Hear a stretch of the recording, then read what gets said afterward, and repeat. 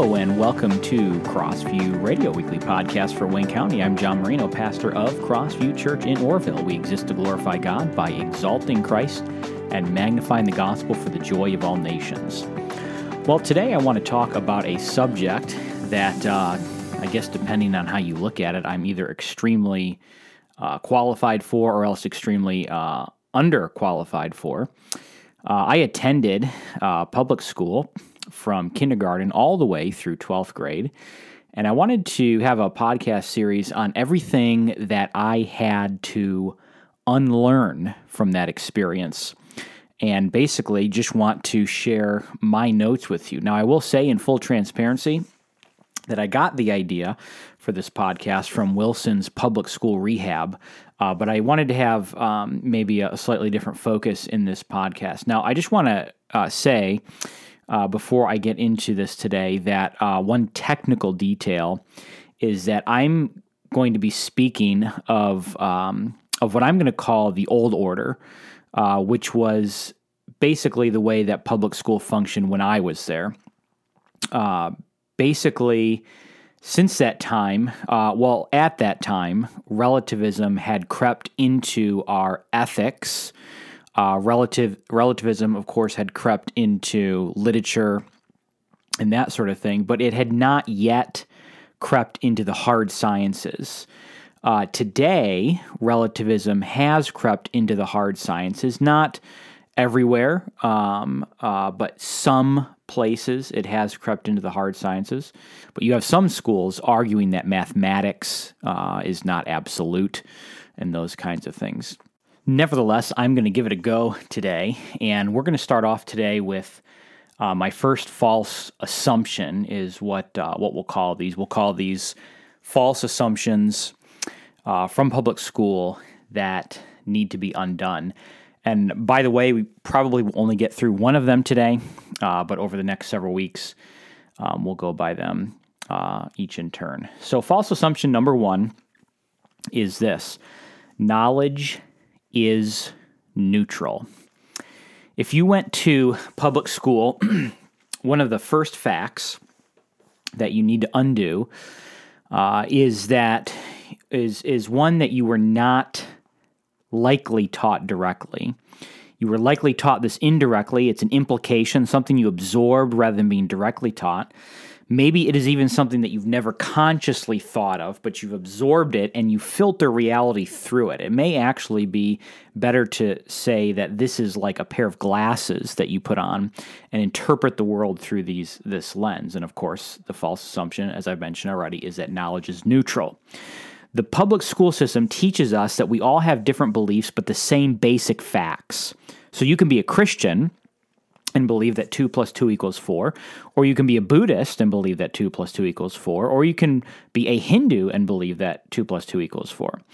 But this assumption that this knowledge is kind of neutral is far from the truth, because we recognize that all facts are God's facts. All truth is God's truth. Mathematics or gravity or the second law of thermodynamics, all of these rules or laws or truths can be properly categorized as Christian dogma. That is to say, they are true because Christianity is true, and they are incompatible with any other worldview. If a systematic theology, for instance, were to include a section on the laws of nature, it would be included under the section on divine providence. Gravity would be in this section of the systematic theology. These things are part of God's providence in sustaining the universe. Gravity is, for example, a description of one of the ways that God upholds the universe. All wisdom belongs to God. God dispenses wisdom because it is in His possession. In Proverbs 2 and verse 6, we read, "The Lord gives wisdom, from His mouth come knowledge and understanding." We also have to recognize that there is no such thing as neutral territory. As Jesus says in Matthew 12:30, "Whoever is not with me is against me, and whoever does not gather with me scatters." The world would have us believe that subjects like math or science or history are not distinctively Christian. They believe that these subjects are inherently neutral, that they are disconnected from any particular religion or worldview. But the truth is that science, math, history et al. Are not only compatible with Christianity, but they require it. I want to make my case today chiefly through the laws of science. Now, we live in God's world. God created the world that we live in, and he also created not just the physical things in this world, but he created the immaterial laws that govern it.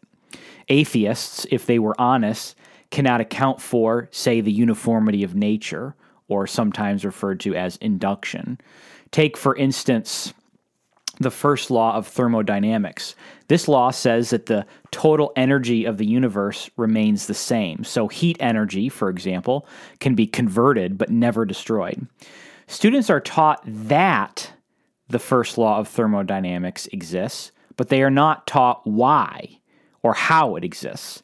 And more importantly than that, they cannot explain why it is consistent, absolute, dependable, reliable, unchanging, and invariant. In fact, overly inquisitive children may even be discouraged from thinking on this level. When little Johnny asks his teacher why apples fall out of trees, and if it would be ever possible for apples to fall upward, he's greeted with some incoherent mumbling, something about not getting paid enough to do this job, and a quick, "It's time for recess, kids," remark. The problem is not that Johnny's question was childish, quite the contrary. His question is rather brilliant, one that philosophers have wrestled with for ages. The problem is that the teacher's worldview is not equipped to handle such questions. Why? Because the teacher's worldview is predisposed to reject certain kinds of evidence and data, namely the kind of data that's presented by those pesky theologians. In other words, a materialistic, knowledge is neutral kind of worldview is insufficient to understand the world around us. Christianity is required in order to make sense of it all. Do you have any reason in a neutral worldview, for example, to believe that the law of gravity will remain in effect tomorrow? Do you have any reason to believe that it will operate with the same intensity and the same level of force that it operates in today? The Christian has a reason, by the way, and that's a theological one, of course, and that's given to us in Genesis 8 and verse 22. While the earth remains, seed time and harvest, cold and heat, summer and winter, day and night shall not cease. Furthermore, we read in Colossians 1:17 that Jesus Christ holds the universe together. It says this, "And he is before all things, and in him all things hold together." Gravity is not an impersonal force that just exists in the universe independent from everything. It's a description. It's precisely a description of the way that Jesus Christ holds all things together. Laws of science are not just cold, impersonal forces of nature. They are descriptions we give to the way that God's hands manage his creation. We might say it this way: knowledge that corresponds to reality is not neutral. It is Christian. The Scottish philosopher David Hume dealt with this problem. It is, in philosophy, the problem of induction. You see, the scientific method today is based on induction. That is to say, you look at the particular instances and then you conclude universal laws. After you observe 1,000 apples fall from a tree, eventually you conclude that there's a universal law that you can call gravity. But Hume had a problem with this because you could never observe enough individual instances to conclude for certain that gravity is universal. Let me give you an example of the difference between induction and deduction and see if this maybe helps to clarify it a little bit. Deduction is where you look at the infrastructure of, say, the government. Let's say specifically traffic laws. And you see that written in the books is this law that cars are supposed to stop at red lights and wait to go until they turn green. And so you have found the records, you found the infrastructure, you found the documents, and now when you go out onto the road, the street, you can just simply say that car right there is going to stop because the light turned red. You can take the general universal principle and apply it to the particular instances. Now, if you were to do this inductively, on the other hand, instead of reading the laws that the government has given or that the DMV has given, what you're going to do is you're going to take your little notebook out and you're going to put your camping chair out on the side of the road. And you're going to sit there all day long, and you're going to take notes, and you're going to say, okay, car number 1, the light turned red and it stopped. And then the light turned green and it went. And car number 2, the light was red and it stopped, and green and it went. And you're going to make all these. And then after you've made that observation about 1,000 times, you're going to conclude there must be a law somewhere that cars are supposed to stop at red lights. Now, the problem with this scientific method is that suddenly and without warning, as you're sitting there on the side of the road, you are fascinated by the fact that you watch a car stopping at a red light, but then it goes through the red light. It does not wait for it to turn green. It goes through the red light to turn right on red. And so your observation, your initial hypothesis that cars always stop at red lights until they turn green is now incorrect because there was an exception to the rule that you didn't know about before. And so now you have to say, oh, that must not be. There must be something else here. So with traffic laws, you can always go and find the law on the books. You can always fall back on deduction. You can always say, give me what the rule is, and then I'll be able to know for all the particular instances how that rule plays itself out. But in science, we don't have access to the books where the laws are written. The infrastructure is invisible. There's no book that tells us about the laws of thermodynamics. There's no books that tell us about inertia and about sound waves and light waves and all those kinds of things. We cannot use deduction. We have to use induction. So what you do is you drop 1,000 apples from a certain height, and you conclude that there must be a law somewhere written in the foundations of the world that we call gravity. You can look at the infrastructure of government today and see the laws written on paper, but you cannot look at the infrastructure of nature. David Hume would say that you can't be certain because you have not observed all the individual particular instances. You've only observed some. You've only seen 10 cars stop at the traffic light. You haven't observed 1,000,000 cars or an infinite amount of cars, so you don't know that it's always the case that this law is in effect, or that you don't know that there's not another law that sometimes conflicts with this law in some kind of a way. The average public school, then, is not equipped to answer Hume's skepticism. Why? Because they've opted to remain neutral, or at least pretending to remain neutral, instead of embracing biblical Christianity. What am I saying? I'm saying that neutrality is a pipe dream. Your public school teachers taught you to think that knowledge is neutral, or at least they assumed it. But that really isn't the case. God is the foundation for knowledge, and the reason we can know anything at all is because of Him. Now, assuming all of this is true, and I believe that it is, what are the consequences of this? In other words, we might say, so what? Is this really a big deal? Did you just waste the last 15 or so minutes discussing a bunch of pointless rhetoric?